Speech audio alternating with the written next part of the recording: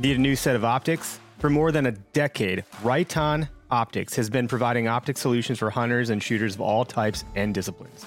Check out their Primal line for those products geared more towards us hunters. From binoculars and spotting scopes to your basic 3-9 scopes and longer range crossover models, the Primal line from Right On was made for hunters. Learn more at rightonoptics.com. That's Right On, RITON optics.com. Think you know the Brooks Ghost? Think again. Introducing the all-new, better-than-ever Ghost 16. Now with nitrogen-infused cushioning for lightweight, supreme softness that feels good every step, every street, every single day. So go ahead, take your daily joyride in the all-new nitrogen-infused Ghost 16. It'll turn your everyday miles into everyday endorphins. Let's run there. Head to brooksrunning.com to learn more. This is the Okayest Hunter Podcast. Never pass on shooter bucks, because that's just meat in the freezer. It's your tag, you hunt how you want. This is Okayest Hunter. This week's episode is a little bit different. I'll describe that in a minute. But before we get started with all of the intros and the content and everything else, shout out to our presenting sponsor, Spartan Forge. Head on over to SpartanForge.ai. Use code OHP for 25% off. Their new app for mobile devices drops on September 15th. You're going to want to check it out. We talked a lot about their feature set on our episode from August 31st. So if you want to learn more, that's a good one to listen to. We also had Bill Thompson himself on not that long ago, and then a year before that. And he might be on at the end of September again, too. So, check that stuff out. You would be remiss if you didn't as a deer hunter. It's one of the most powerful hunting applications I think that exists out there. Additionally, check out our friends at Go Wild. Greg and I have been chatting about gear and hunting tips with others on Go Wild. It's a pretty interesting platform because it's not like Instagram. Your stuff isn't going to be censored. You can post a pic of you shooting your gun, a picture of just your gun, shooting your bow, some of the, grip and grins and things of that nature. And it's not going to get throttled like it does on other platforms throughout social media. So it is a free social media community for hunters specifically. And it's just really kind of a fun place to chat with other folks that are in the space. So you can find tips and you can see how other people have outfitted their hunt with gear through this thing that they have called Gearbox. And you can even literally click and buy right from the app. So join me and Greg and a whole bunch of, hundreds of thousands of other hunters on Go Wild. The download link is in our show notes. So if you find it there, great, look us up. You can find me, Eric Clark, and Greg Tubbs on there. And go ahead and give us a like and a follow, and we'll be happy to chat with you more there. So this week's episode is really different because I am out. So we're not doing a live broadcast. If you're listening to this on Tuesday, hopefully Monday, my wife and I had our baby. I'm pre-recording some of this stuff ahead of time, and it'll launch on Tuesday of next week. So, I guess it's Tuesday of the week you're listening to it, which is, I don't even know what the date. Oh, yeah, it'll be the 7th. So the day after Labor Day. Hopefully everyone had a great Labor Day. There we go. So we have 4 different personalities we're going to hear from on today's episode. It's Zach Fehrenbaugh, Johnny Stewart, Jake Bush, and Mark Kenyon. And last year on the Where to Hunt podcast, I had an episodic called Tactic Talk where I talked to various people throughout the beginning of early season.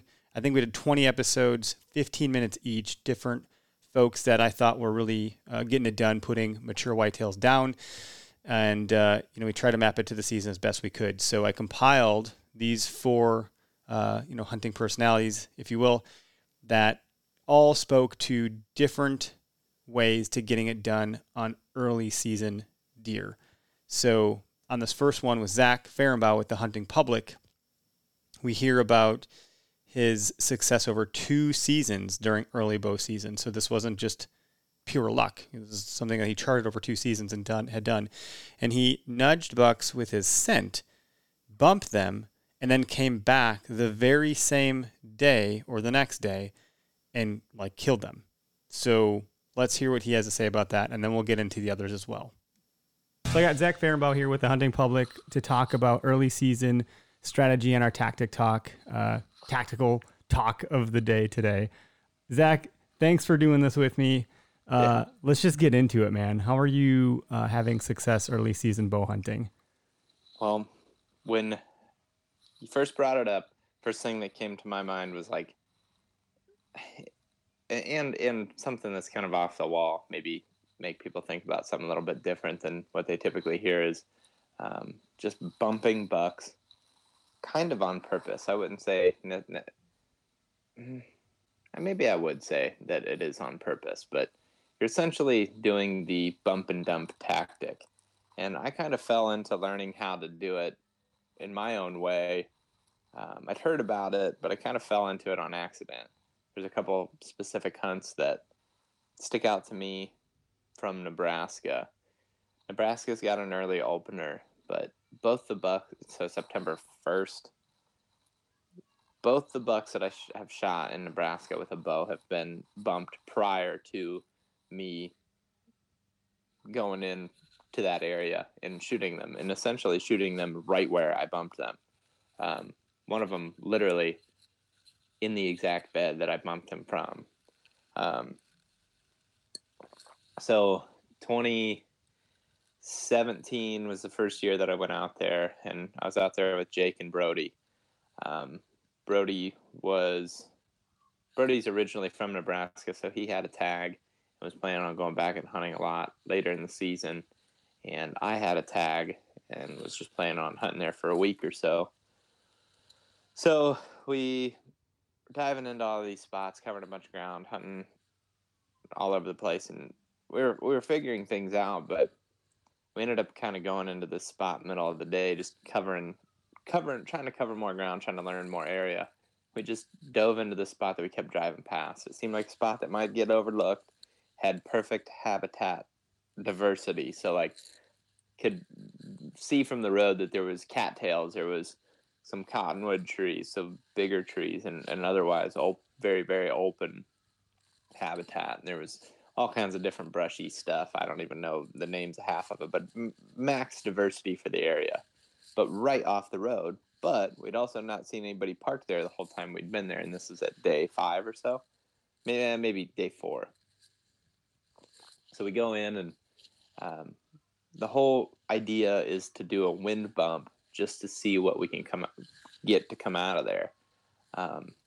Brody had a tag, and he set up on the downwind side of the bedding area with Jake, and I went to the upwind side of the bedding area and zigzagged back and forth through that bedding area, letting my scent blow through it. The whole goal with that is just to lightly bump deer. You know, they smell you, they escape the bedding area. They get up casually and just kind of, slink through there rather than busting out like their life is in complete danger. Yeah, like if you're shooting at them with guns and stuff, or just shooting guns or banging pots and pans, deer are going to scoot out of there pretty quick. But in this situation, the whole goal is to get them to calmly escape the bedding area and present you a pretty decent shot. So ended up going through there, and as soon as I get in the middle of it, I'm like, man, this is where the bucks are. Like, there's buck sign in here, fresh rubs. The deer, early in the season like that, the deer haven't shed their velvet for very long. So when I'm seeing a rub on September 18th or whatever it was, like, I know that that's fresh. I know that's within 2 weeks. So I go. Well, the other thing you mentioned, we took another stab at the recording with all the sirens, but you had mentioned just a moment ago that, when it's early season, you're one of the few people out there bumping these deer. Oh, yeah. Right. And so you had mentioned like food sources are critical. A lot of people talk about that. That's great. Mm-hmm. But their bedding habits haven't changed either. So maybe just start there again a little bit and then kind of go back to where you're headed. Yeah, sure. So, early on, and well, if you're a lot of hunting media right now, and for as long as I've been alive and paying attention to it, like when you read about early season, it's just like kind of the same old story. It's just like early season, the deer are going to be on the green beans, or if you find a bean field with, the tops that are still green, like that's where the deer are going to be feeding. And I mean, no kidding, to a certain degree, right? Like we can all observe that from a distance. And if in your situation, that's what the bucks are doing, don't overthink it by any means. But like in a lot of situations, we don't have that as hunters. whether it be simply the property just doesn't have, an alfalfa field on it, or, the beans are never green at that time of the year, whatever it is. I mean, there's a number of reasons, but, at least in my situation, that was just never a thing. But what is a thing is the deer are bedding somewhere on public land, and there's going to be a mature buck bedded on public land, especially on the first day of season. When they're on food sources like that and they're on a pattern, they have to be on somewhat of a bedding pattern too. And just because, just because they're feeding doesn't mean they're just bedding willy-nilly. If you've got a deer that's consistently feeding in some green food source, like whether it's in daylight or at dark, like he's probably bedding somewhere that he can get to that pretty easily, right? And I think that pattern gets super locked in, just like the more visible feeding pattern gets locked in as they bed very habitually.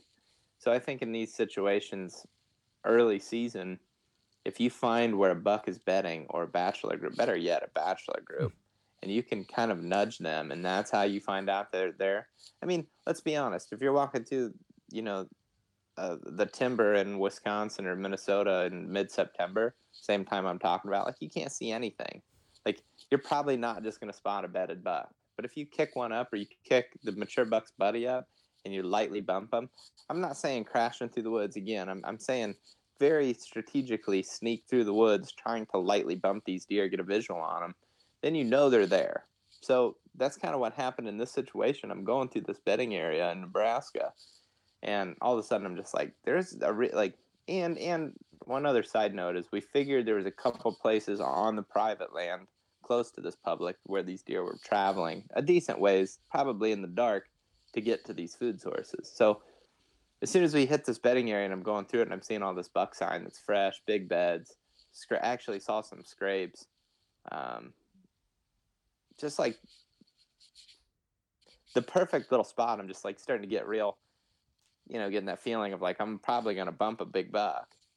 And sure enough, I get to the back corner of the bedding area and I watch a buck run over the hills, like way out past me. I mean, I watch him go way up and over, and he never really even looked back. He just kept running. I mean, he ran a mile, or 2 miles maybe, without ever looking back. And well, dang it, no shot at that one. He didn't go past Brody, but I figured, well, heck, I've spooked everything out of here. I've left my scent everywhere. I'm just going to scout every inch of it and pick a spot. So I picked a couple spots in there based off different winds. And I went and I met back up with those guys. And long story short, just went back in there the next 2 mornings, saw all the same deer that I jumped, except for the buck, until it was the second morning that we were in there. So it was like, I want to say it was a couple days after we spooked the buck. Sure enough, same exact buck. I mean, looking back, I know it's the same one, just same shape of the rack. He came in there real early in the morning, it was just getting daylight. Heard him come in and heard him lay down, and at about 8 o'clock, he got up, shifted within that bedding area. It, coincided perfectly with a little wind shift. He got up to switch his beds, and he walked 10 yards past us, and we got a shot at him. So the whole virgin sit thing wasn't really applicable there. You bumped him a day in advance. He came back. So we bumped him a day, gave it a day, hunted it the next day, So that was day 3 of the whole ordeal. Day 1 being the day that I wind bumped it. Day 2 was a break. Day 3 was the first hunt. Day 3, we saw several deer and a smaller buck in there.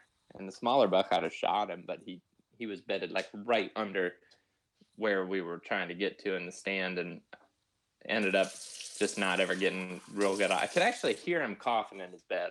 Side note, but I could hear him coughing in his bed, and that's how we knew he was there. But I could never see him until I actually started to climb the tree the set that we had hung that morning. You were that close, and he still didn't get up when you were making all that racket. Man, he's like 3 yards away. But I'll never be able to do this without going into too much detail. I'll never be able to do justice to how wild that was. Brody and I crawled right on top of a buck. I mean, literally crawled within 3 yards of the thing, and he never moved. He didn't know we were there. He never knew we were there until we got to the stand, and he smelled a crosswind. The last like yard to the stand put us just enough to where he could smell us, and that made him uncomfortable. But without diving too much into that, like, you know, there was other deer in there, and I'm sure I'll be honest. I think that buck was in that bedding area that day. We just didn't see him. And then the following morning, he was in there again and got a really easy shot at him. The day of rest was pretty good. Early season, a lot less hunting pressure, a lot less hunters. You know, the whole concept of making that mistake and realizing it's not necessarily a mistake and using that to your advantage is pretty cool. I mean, effectively that bed worked for the buck, so why wouldn't he come back?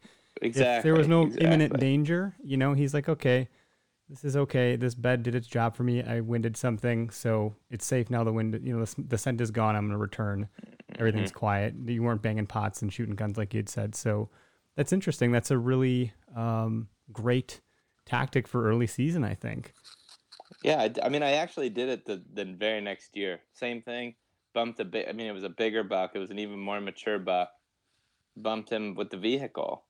This piece had a long road that went like through public land. And we were like, well, instead of walking it all, we'll just drive through this piece. Like we'll be able to scout from the road essentially. As we're driving, we see a small buck. He spooks. Saw a doe. She spooked.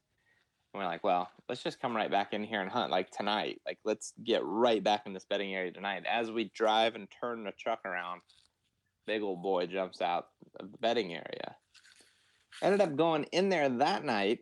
The smaller of the two bucks, the first one that we saw, I almost shot because he came right back in. Literally watched him go right back into that bedding area. And that was the same night we spooked him. So that exact day, he looped right back in there. Almost got him.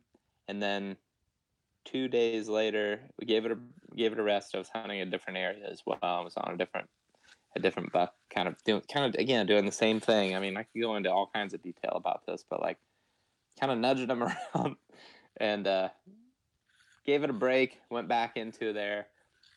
Actually ended up crawling. This is one of my favorite hunts ever. Ended up crawling up to the spot where we turned the truck around and was laying in the sand, the glass in that bedding area, and eventually caught his tines. And I kid you not, he was laying in. If he wasn't in the same bed, he was in the same like 20-yard little circle. Wow. And just caught him laying there, and I ended up stalking into 19 yards and shooting him as soon as he stood up. So had I not spooked either one of those bucks, though, I would have never known they were there. So it's really a confirmation. Like you think the spot's good, et cetera, et cetera. Yep. You're not using trail cams, it sounds like, for these two hunts that were referenced at least. And it's a good way to confirm what's really going on there. Give you some affirmation to what you think is going on, and then make your move from there. And if it's early season, I think you have some of that grace because it hasn't been so pressured. They haven't figured that out yet. For sure. And I do a lot of spooking deer throughout the season. And I'll be the first person to tell you that it isn't ever as big of a deal as you think it is. I mean, everybody, if you think it's a big deal, then people that think that it's a big deal to me just obviously haven't ever pursued them past the spook, in my opinion. Like, they don't leave the county as much as people think they do. I'm not saying they don't move, a quarter mile or something and shift to the next bedding area, but like, if the habitat's good enough, at least. I mean, there's some places where maybe the habitat's broken enough that, he may move a little bit further. And I'm sure some situations are true, but like if you bump one any time of the year, he usually isn't leaving. It's just a matter of finding where he wants to go if he does leave. But early in the season, when they are on a like heavy pattern of feeding, because in the late summer and before they're getting ready for rut, right? They're just getting ready to do their whole rutting thing. They're putting on weight. They're feeding heavily, so they're on a pretty consistent pattern.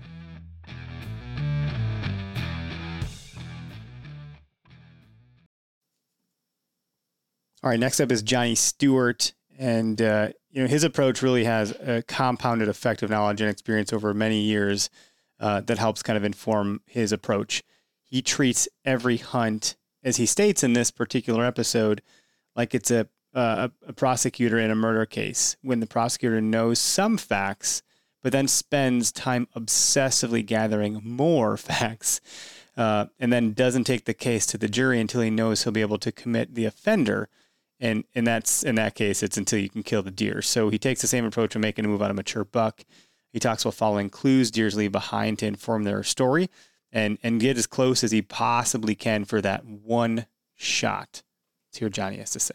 Today we're talking with John Stewart out of just south of Pittsburgh, Pennsylvania. We learned of you from Greg Litzinger, the bow hunting fiend, and we wanted to talk about early season strategy, or maybe not, depending on your approach and how you're getting it done over there. Yeah, definitely. Thanks for having me on, Eric. I just want to start by saying that, I got a lot of different states that I hunt. Over the last 20 years, I've probably hunted a dozen states, and you gain a lot of information because deer inhabit a wide variety of areas in this country. I've hunted swamps, I've hunted mountain bucks, plateau mountains, western mountains, prairie, farm country, suburbs. So I want to say that you got to be careful when you're given information, because one person might be hunting a certain area, you're hunting a totally different area, and the information, the tactic that you use in one area, it might, for this guy or where I'm hunting, might be totally different than another situation. And so you got to make sure you're comparing apples to apples. Makes sense. There's no black and white when it comes to, I use analogies a lot. Another thing you might pick up on when I'm talking, just so people can relate. I'm in an excavation business, and I'll call a mechanic if a machine's broke down, and I say, hey, my machine doesn't start. I ask him one question, and he got 30 questions for me. So it's kind of the same thing. People ask where you hunt, or what are you doing in mountain hunting? It's like, oh man, that's really gray. There's no, I got a ton more questions to fire back at you. But and a lot of times people say that you contradict yourself, as in me, which I think can happen, because when we talk about whitetail, different situations in hunting, you're going to find that balance. It's like a mass scale. That's another analogy. Like it's like a the balance scale that, if you put a gram on this side, it's just, you go too much one way, and then you got to put some weight on this side to find that, so it's not just do this, and then, you got to go back to the other side and maybe do the complete opposite, Certainly. Yeah, that makes a ton of sense. But I like focusing on that, because it's like people say, you said to do this, and then they do this, and then not in that situation, because I've talked recently on times where I run through the woods. Man, I gain, at a certain time, I'm going through the woods, picking up all kind of info, looking left and right, and jotting all kind of notes down in my head. But hell, John runs through the woods, I need to run. No, there's other times I'm like barely moving through the woods, scouting, like I was just out in the woods last week, and it's green, so it's harder to find clues. You got to slow down, and I know you were wanting to talk on, some early season tactics, but I just wanted to, give you some information about me, and stuff like that. Now with deer hunting, and like I said, I've hunted a ton of different states, different topo, different, just a wide variety. And it's kind of like when you're younger, in your infancy and hunting deer, it's like you have a couple tools, maybe a little toolbox, and then you graduate over so many years, and hearing, reading about deer, you'll have, like, I look at it as my mechanic, and he comes out to the job, he has a huge service truck, he got every tool in it, he got now. So what you're learning in the deer woods or from other people is like that service truck, as opposed to your little toolbox you had maybe 10 years ago, so all this information you can gain, because there's different tactics. You got a wide variety of tactics now that you can use in different situations, but anyways, as far as hunting early season, lately I don't get into much early season, because with my excavation business, I'm kind of getting busy through September, October, so it kind of limits my time. And another thing, Eric, is I'm limited on time with my business, but also I don't live I've been hunting public land pretty religiously, like exclusively, probably the last 7-8 years. And so most of the spots I'm hitting up are with, they're not even close to where I live. I live in, like you noted, just south of Pittsburgh, Pennsylvania. But probably 2.5 hours is the closest piece of public ground that I hunt. So it's not too feasible for me to try to hunt these areas through October, because as most people know, it might be masked, and there are a lot of the deer are resting. They call it the lull sometimes, and it might not be productive to be there in the woods hunting, throughout the day. It might be good morning, evening, and I don't have the time to get there just for an evening hunt. Now there's times, so don't take that to the bank. I mean, there's times if you got a spot, there's a mast, that deer or some type of food they're keying in on, and a bed's close. If you got them figured out, get in there and hunt it, and then, maybe wait for the right moon or, a front coming in and stuff like that. So yeah, definitely. That's kind of some factors for hunting early season. But like I said, I don't really get into it because, like I said, I don't live close.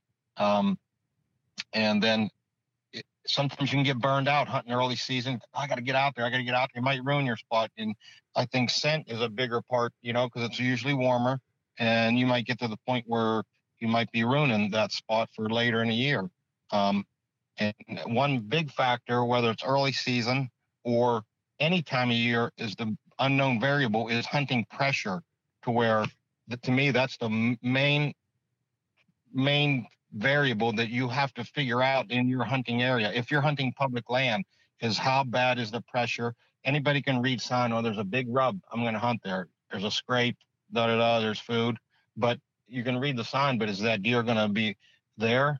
If the pressure's there, he might be nocturnal. You got to figure all that out. So another thing, getting back to early season, maybe let the other guys get in there and pressure them, and then kind of turn them into, that. And I believe these older deer, if that's what you're after, the ones that make it through on this public land, find them little nooks and crannies, or they live within a seam.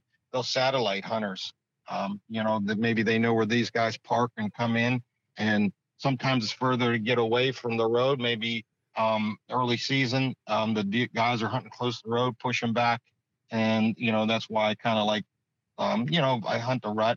That's when my odds are the best. Like I said, with work, just all the things that add up to me hunting that time. But like I said, you can't never, if you got that toolbox full of tools, that service truck, you got all this knowledge for many years and reading podcasts and that, then there's different tactics you could use in early season, and a lot of things I used to do when I was younger was bow drives. We were big on it.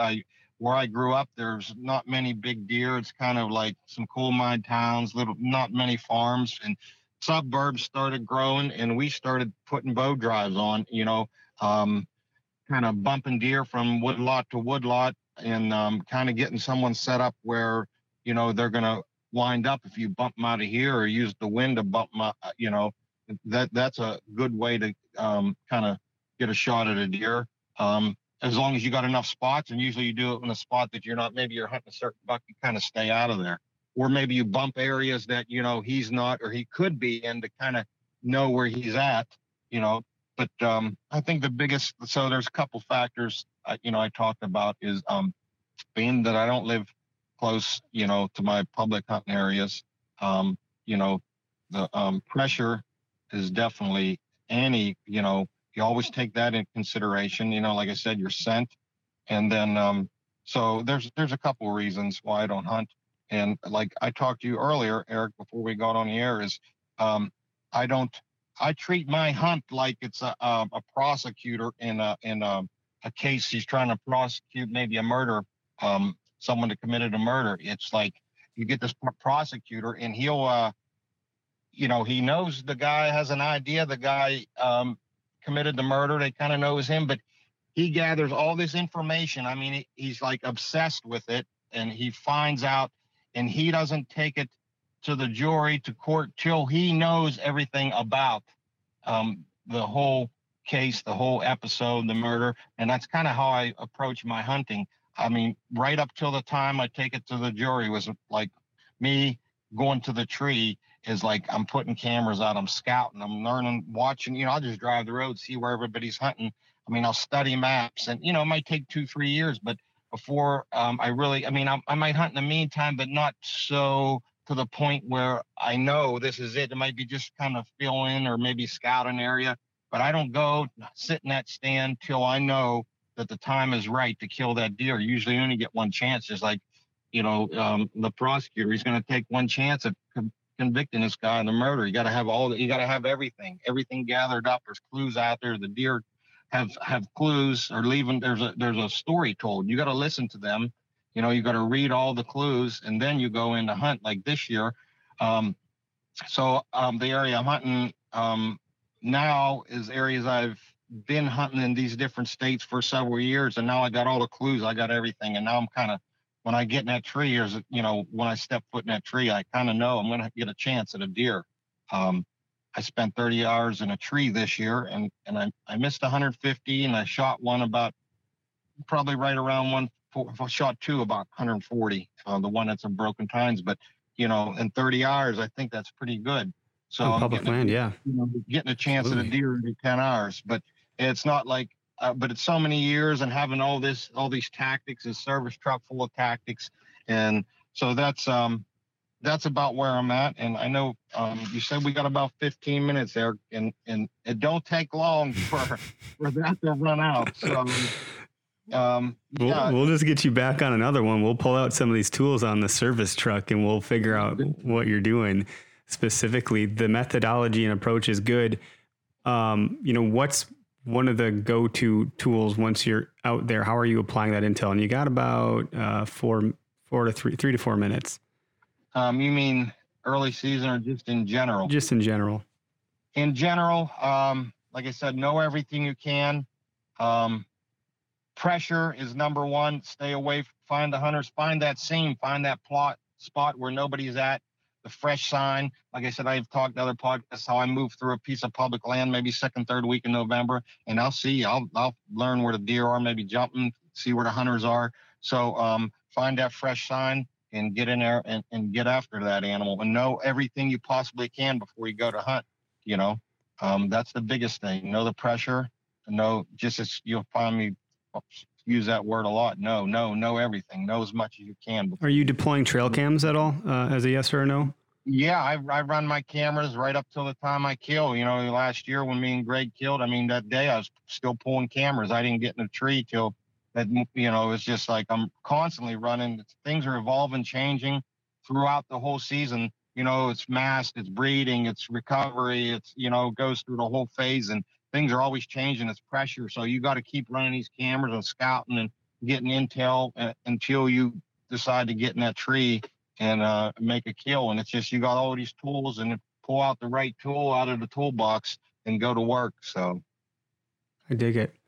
Yeah. I like the compounding effect of that knowledge over time and years and knowing which tool to pull out during what part of the season and or what situation.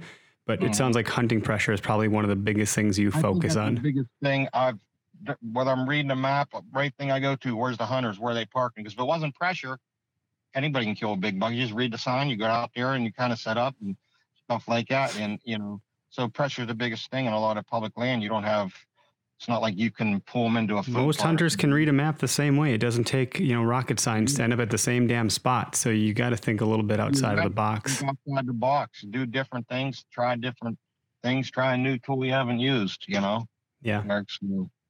Like you said, we can go on and on, but yeah. Well, I'll tell you what, we'll get you back on another one. We'll just find another 15 minutes in your schedule and we'll just, now that we got the intro stuff done, we'll dive in deeper, but I'm going to cut it for here. And John, thank you for doing this. And I think we'll have plenty more with you for these. Good. Thanks for having me, Eric. I hope somebody can figure out a little something, from my information, maybe lead them in the right direction of killing a big buck.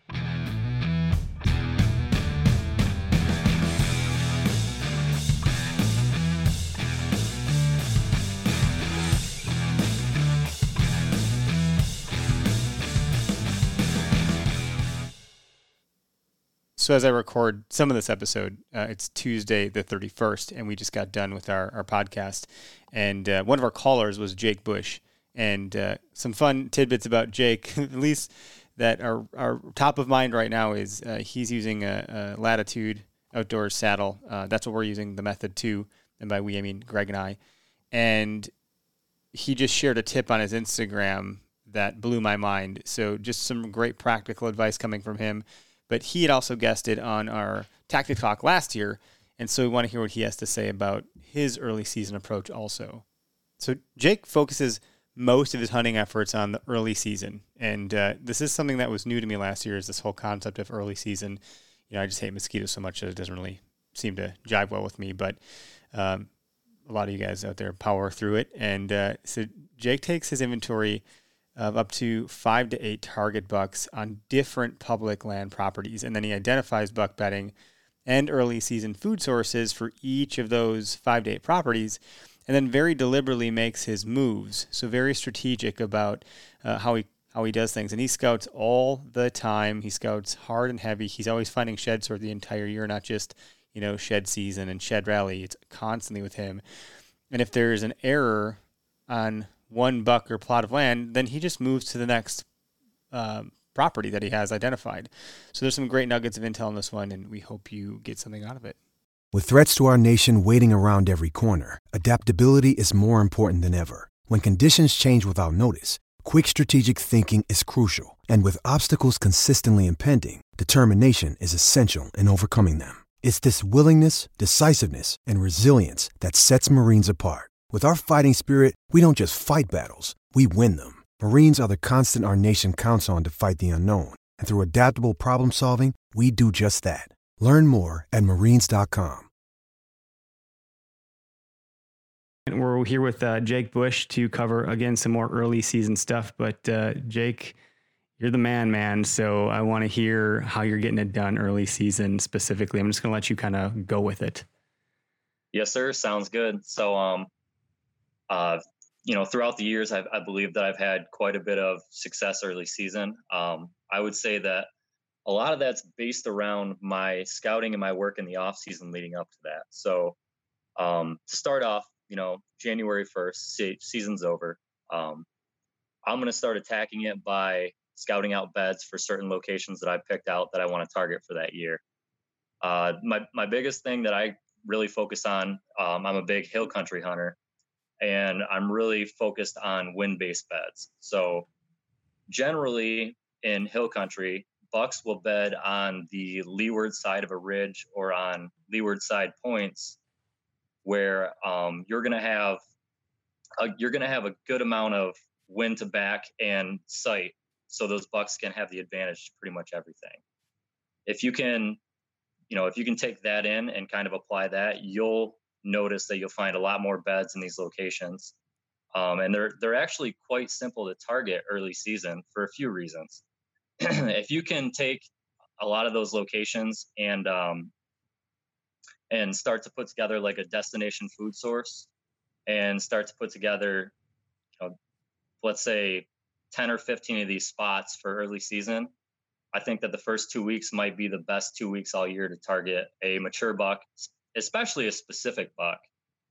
So let's say that I have my beds picked out. I've got the beds that, I've scouted out throughout the spring. My next step will be trying to just get inventory on bucks that I want to target for the year. So I will put out trail cameras. This year I'm running roughly 20 trail cameras. I'll normally get those out around the 1st of June and then try to run those until September. The reason for that is I think that if I check most of my cameras in September, a lot of those deer will still be on that pattern come the either late September or early October start for our season. So, in which state are you in? Which state are you hunting? Thing that I'll do basically all summer is glass as well. So I'll, drive around to destination food sources, whether it's a flat of white oaks that I can see from the road or a big clear cut that I can get up high and kind of observe overnight. A bean field, short corn fields, alfalfa fields, anything like that. And I'll just try to get really good inventory on these deer for the ones that I want to target. So normally I'll drive around and say I locate $5. When I locate those deer, I already have their beds scouted out from the springtime. So the big thing that I'll do is I'll get on a map on like onX, and I'll start putting together, certain travel routes to certain destinations at that time of the year based on the beds that I've already found. And I'll have specific locations for certain winds that I'll target as well. There's a lot of different factors that go into that. I'll factor in temperature for the day, not necessarily just wind direction, but wind velocity as well, because that's going to affect how far down the ridge some of these beds that they're using are based on the wind tunnel. If it's a hot day and the sun's really shining, you're going to have a better thermal pull as well. So all these factors into the specific beds that I want to target. And then, so from that point, basically I will have everything that I want for, let's say, my first 5 sits for the year. And then I'm just waiting on the exact weather conditions that I want for that location. And when I get that, I'll pounce. I'm probably more aggressive than most hunters. And I think that's got a lot to do with the success that I do have. If I can put myself on 5 good bucks and have 5 different destination food sources with beds that I can target, I don't have to worry about sitting back or bumping a deer. I'll go into, within 50 or 100 yards of that bedding location and set up basically in between him and the destination. And, based on sign, rubs, community scripts, things like that as well. So it allows me to be really aggressive. And, I've bumped a lot of deer doing that. And the thing that I can always fall back on is I've got another location with another mature buck that I can target the next day. And so, I have basically zero fear going into that. And I think that that's a big part of it. And I think that being aggressive like that also allows you to learn quite a bit as well from your mistakes. And that's really important too. If you're constantly just sitting back and you're not in the game and you're not seeing a lot of these deer, you're not making those mistakes, you're never really going to grow as a hunter and then become really good at this. And that's kind of my goal as well, is to just become so instinctive with it that I can get on, mature buck pretty much every year in the first few days of the season. So basically, I have my deer picked out that I want to target. I have the locations. I have the weather pattern for that day. I'll go in with stand on my back. I'm a mobile hunter, so either my stand or my saddle, depending on distance. And I'll just normally scout my way in. And I've tried to get away from having like a specific tree in mind, like a certain destination. I've tried to get a lot better at reading the sign on the way in. And that's something that I actually picked up from the hunting public quite a bit.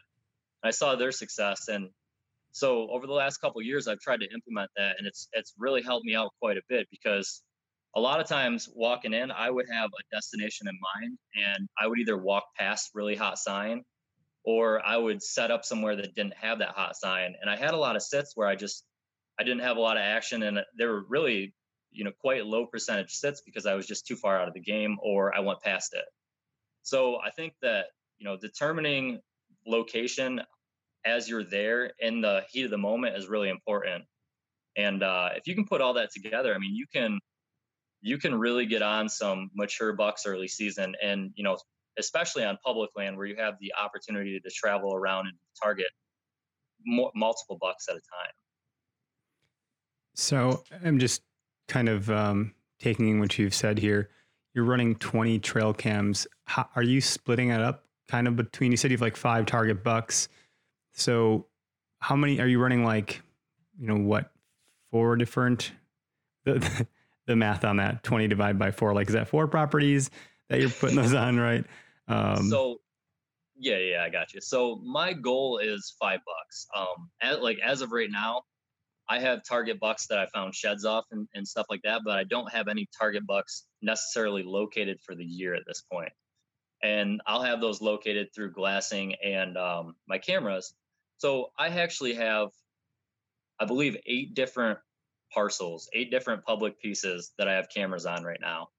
And, I have more cameras on locations that I determined were good last year. Last year was my first year in Ohio, and I gained quite a bit of intel. And then I have basically 1 camera at a couple new spots that I've just found some really good beds on and some good sign, or found a couple sheds at. And I'm just trying to narrow it down at this point. I mean, I want to get as much of a focus on the specific deer as possible, but have a broad spectrum throughout Ohio, so I can stay open-minded as well. And when does Ohio season for bows start? I believe this year it is the 26th of September, so it's pretty early. Yeah. Okay. I don't know specifically ours in Wisconsin. It typically falls on like the second week of September. So it's usually like, balls hot outside, which presents obviously some challenges in a whole nother paradigm.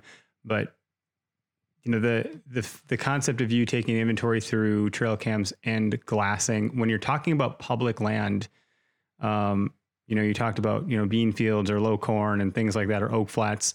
And some of that stuff you can see from the road. I have areas like that around me here in Wisconsin. Unfortunately, not most of it, at least in like my micro kind of nucleus area from my home, unless I'm like driving a little bit, there's not a lot of, there's that kind of property that I can see, but it's not huntable. So it gives me some sense of like, okay, what are the deer into? What are they doing here? But that's less important for where I want to go. So you being in Ohio, are you driving to these 8 different properties and doing that glassing also? Yes, I am. And a lot of these drives are, an hour to 2 hours away as well. And I've just kind of set up, like when I moved down here, I got a specific job that's 12-hour shifts. So I have more days off every week and I can actually drive around and check those locations. That's cool. I was going to ask, you said you're really able to pounce whenever the moment's kind of right. So, hopefully that moment doesn't happen on one of those 12-hour shifts, but it seems like you might have a little bit more flexibility in your week to be able to address that.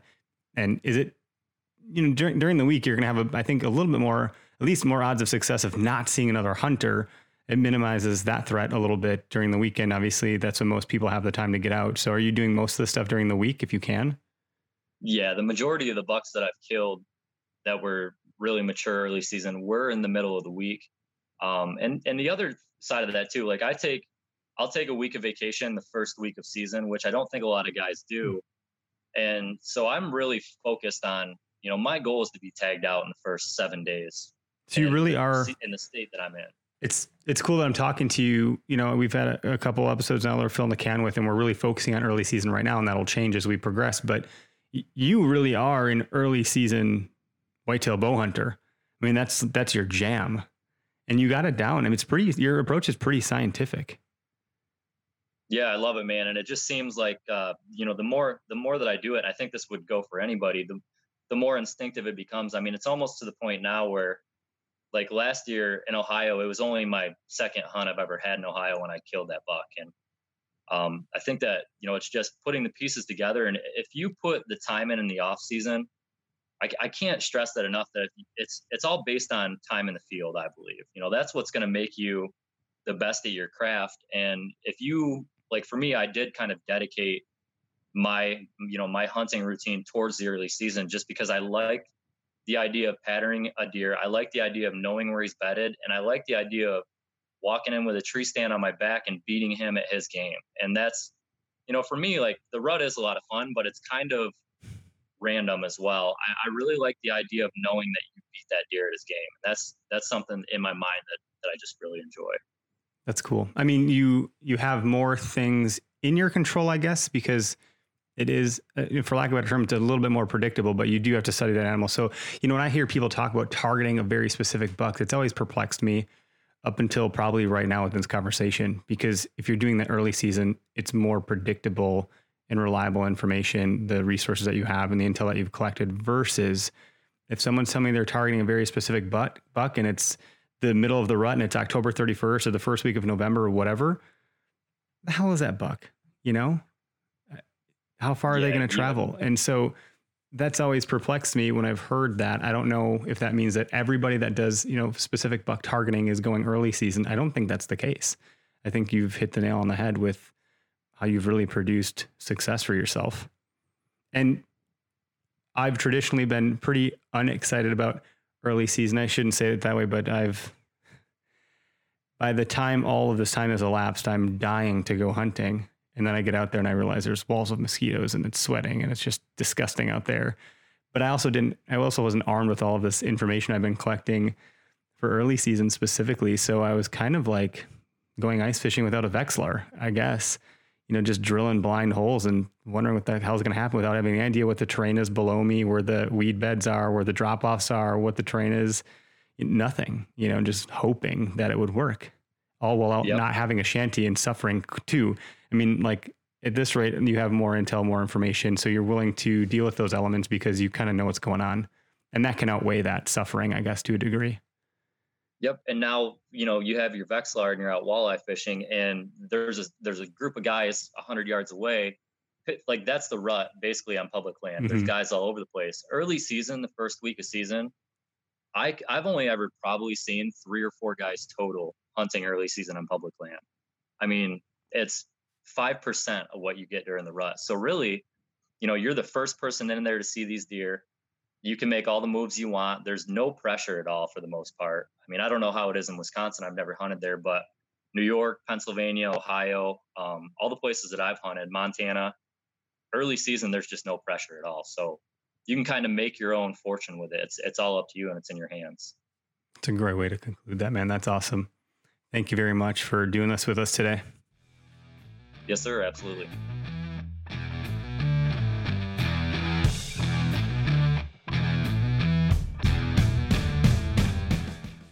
All right, so we're going to wrap this whole thing up with Mark Kenyon and hear what he has to say about his approach to hunting private land early season.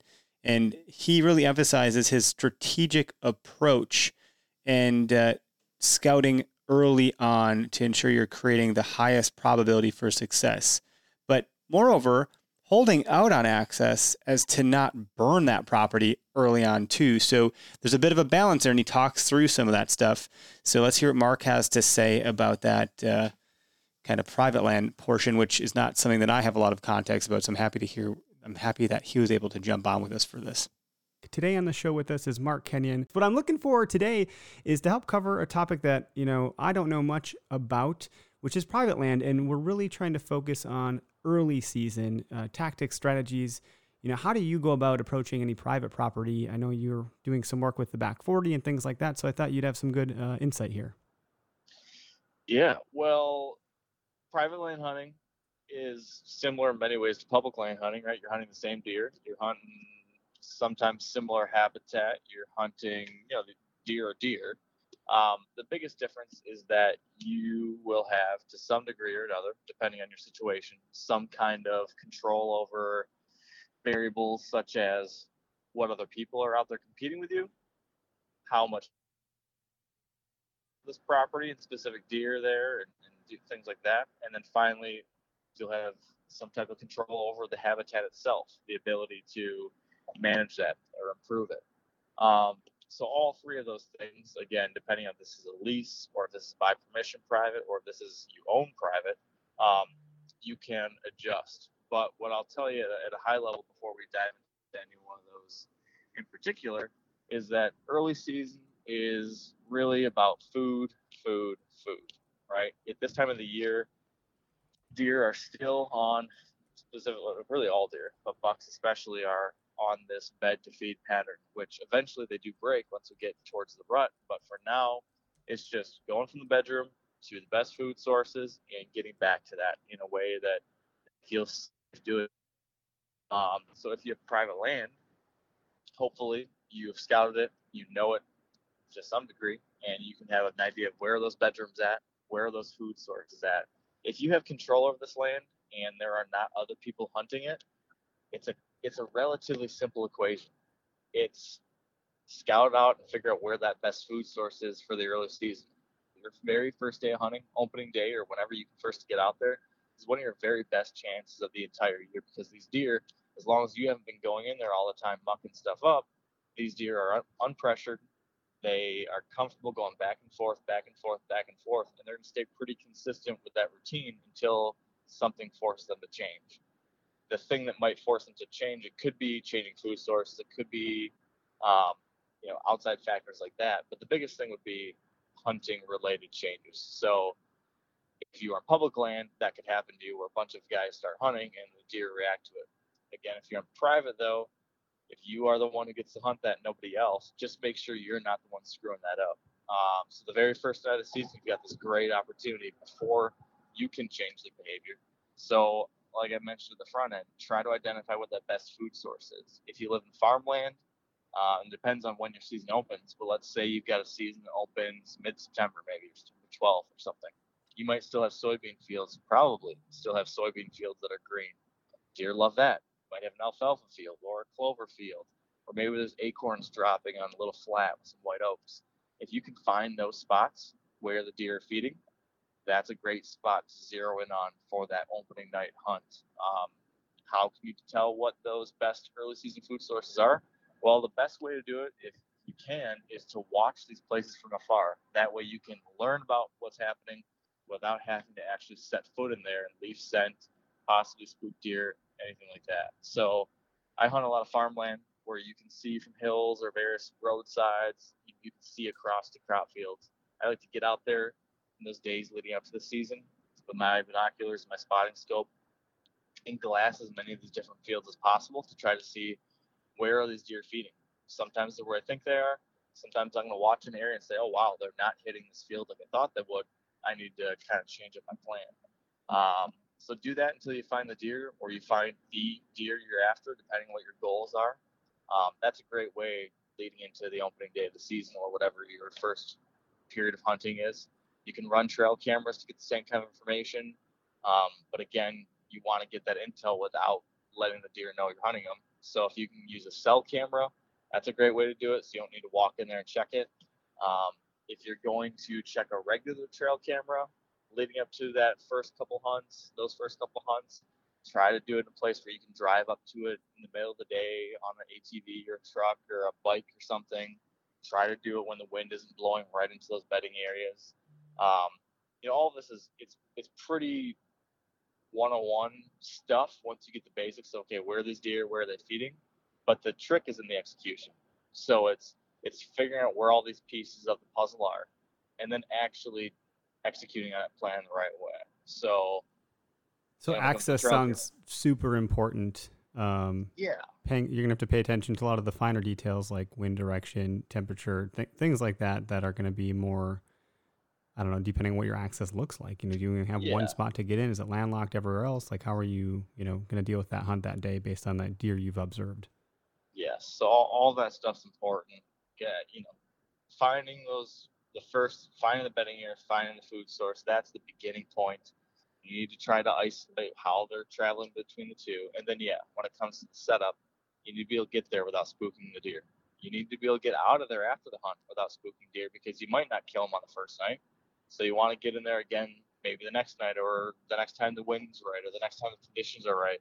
You need to be able to get out safely as well. So all this stuff needs to be thought about beforehand. And then again, it comes down to the principles of success.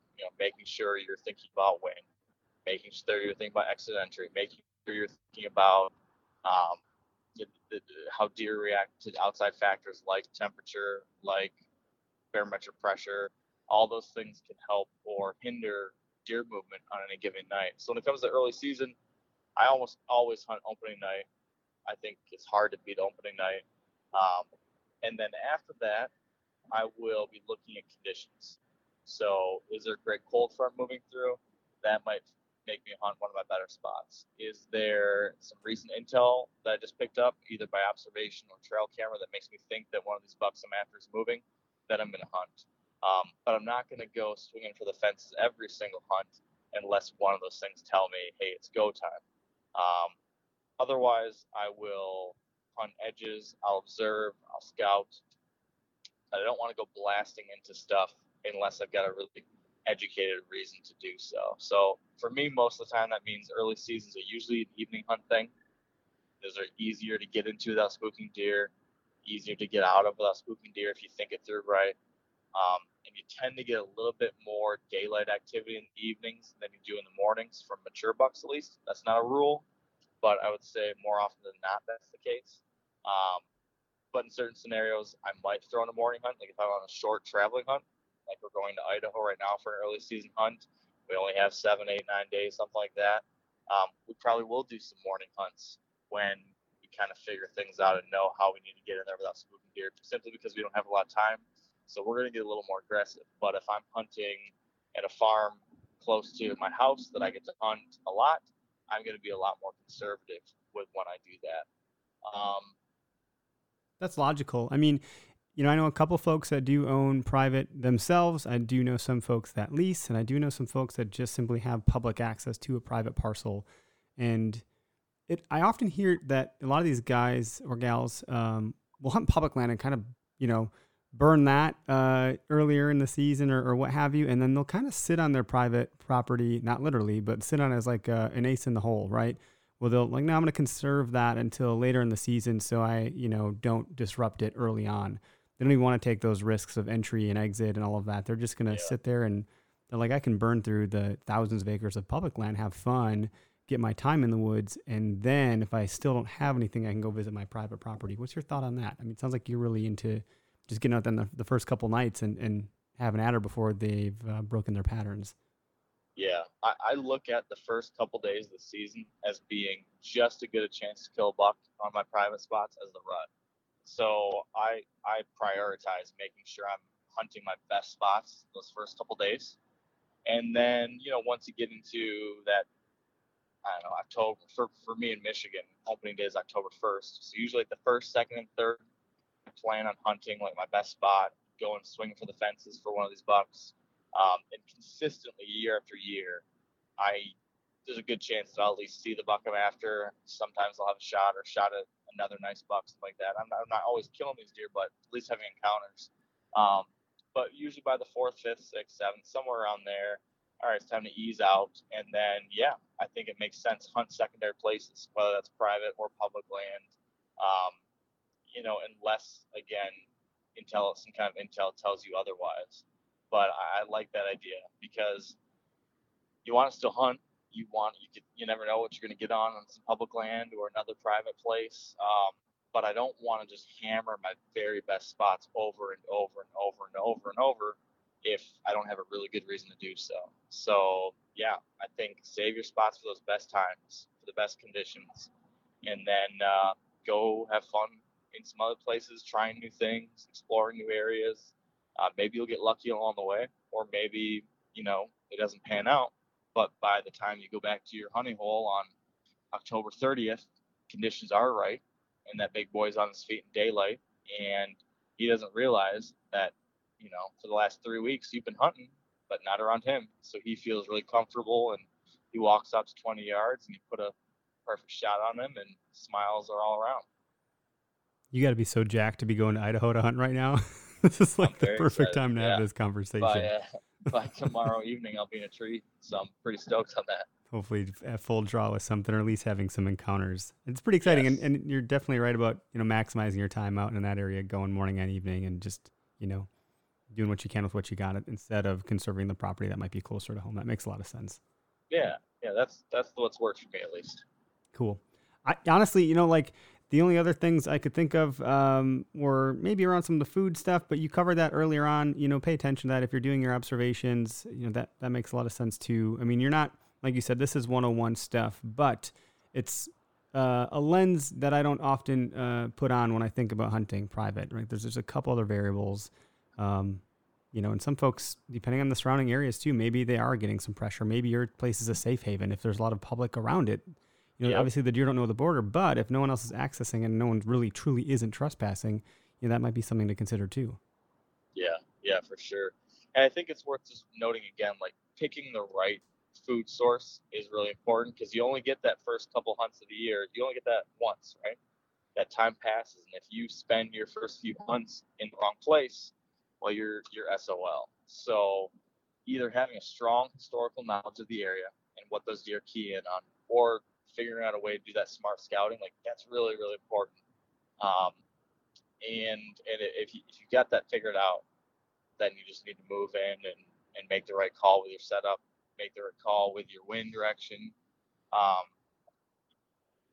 At that time of year, you got to think about the fact that these deer are relatively, again, I keep saying that we're relatively unpressured. So if you want to get a little aggressive with the wind, I don't mind doing that in the first night, because if there's ever a night where they'll be like, I don't know what's going on here, that might be the night. Sure. So, having a wind that cuts a corner a little bit, you always have to give up something when it comes to the wind direction when you head into hunt. I used to get in there and I'd be so paranoid. I'd be like, well, this little section here, they'll wind me, but this one they won't. Maybe I'll set up here, but it gets me this. And I don't stress about it as much anymore. I know it's very important, but I've come to terms with the fact that you always have to give something up. So figure out what that chunk is you're willing to give up, and then stop stressing about it at that point. You make the decision. It gives you the highest odds of possible success. Gives you the best, gives you confidence in your setup. And then at that point, you put your cards on the table and see what they are and see what happens, and you roll with it. But I love that you got to give some, not that you have to, but inevitably you're going to give something up. It's kind of like, I remember when I was young, I'd play Call of Duty, right? And you add something, but then you take away. You add accuracy, but then you lose speed or whatever, right? There's always some balancing act that's happening there when you're hunting. I like that analogy. Yeah, man, that is always the case, and I've definitely come to kind of look at every day of hunting as a litmus test in decision making, weighing odds, weighing risk versus reward, looking at all these different things that could possibly be in your favor or not, trying to analyze probabilities, and it's for a nerd like me, that's kind of a fun part of it. But if you get as much information as possible, we'll never have it all, right? You can study and scout and watch and take all of your historical knowledge of an area, and you're still not going to have everything on the table. You're not going to be playing chess. You can't see all the pieces, but you can get as many as possible, and then you have to make that decision based off it, and then roll. And then the second most thing is being able to iterate after that. So you got to put your cards out there, see what happens, and then quickly adjust so that the next day or the next hunt, you can adjust based off that observation, or based off the fact that you didn't see anything, or based off the fact that when you went in, you saw tracks, but there was no deer in the daylight. You always have to then ask the why. Why did this thing happen? Why did I not see anything? Or why did that deer come out, but then he shifted and walked 100 yards away?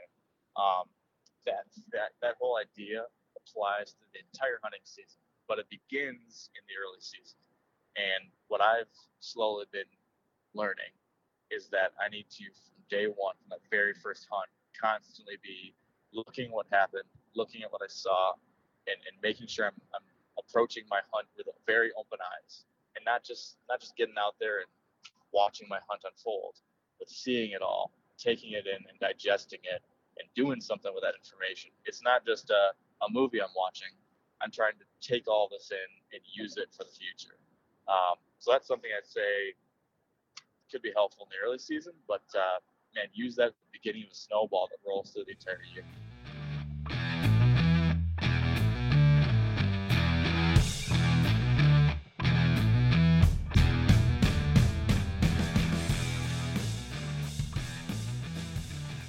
All right, that concludes the early season kind of content drop, knowledge nuggets, whatever you want to call them. Hopefully that's helpful for you and your strategy as you approach the season. It's right around the corner. For some, it's already opened up for some velvet season stuff. So good luck, everybody. Shoot straight, never pass on that shooter buck. And remember this here, no deer shame. If you see any deer shaming going on, please use the hashtag #NoBuckShame and tag us, and we will kill them with kindness. That's our approach here, and we will sick the okayest army on them, the nation of okayest hunters. That's what I got for everybody for this week. If you like this episode and the podcast overall, please head on over to iTunes, leave us a rating and review so we can see how we're doing. And then we'll be back to normal operating procedures on, let's see here, that'll be Tuesday, September 14th. We'll be back live, taking calls, having a good time. And don't forget, if you call into the show while we're live on Tuesdays, the phone number is 262-757-4122. You'll be entered into a drawing to win some okayest hunter swag. I think we took, 4 or 5 callers on today's show, which is the 31st of August. So already building that bank of winners. And First Gen Outdoors was our winner. Greg Morgan, I believe, is the winner for a new Beer Camp t-shirt. So, all right, buddy. feel like I'm on a call with just anybody here, just a random friend. Well, I hope everyone has a great night, a great day, a great morning, a great week, wherever you are, where you're listening, whatever day of the week it is. Enjoy it, have fun, and tune back in for more.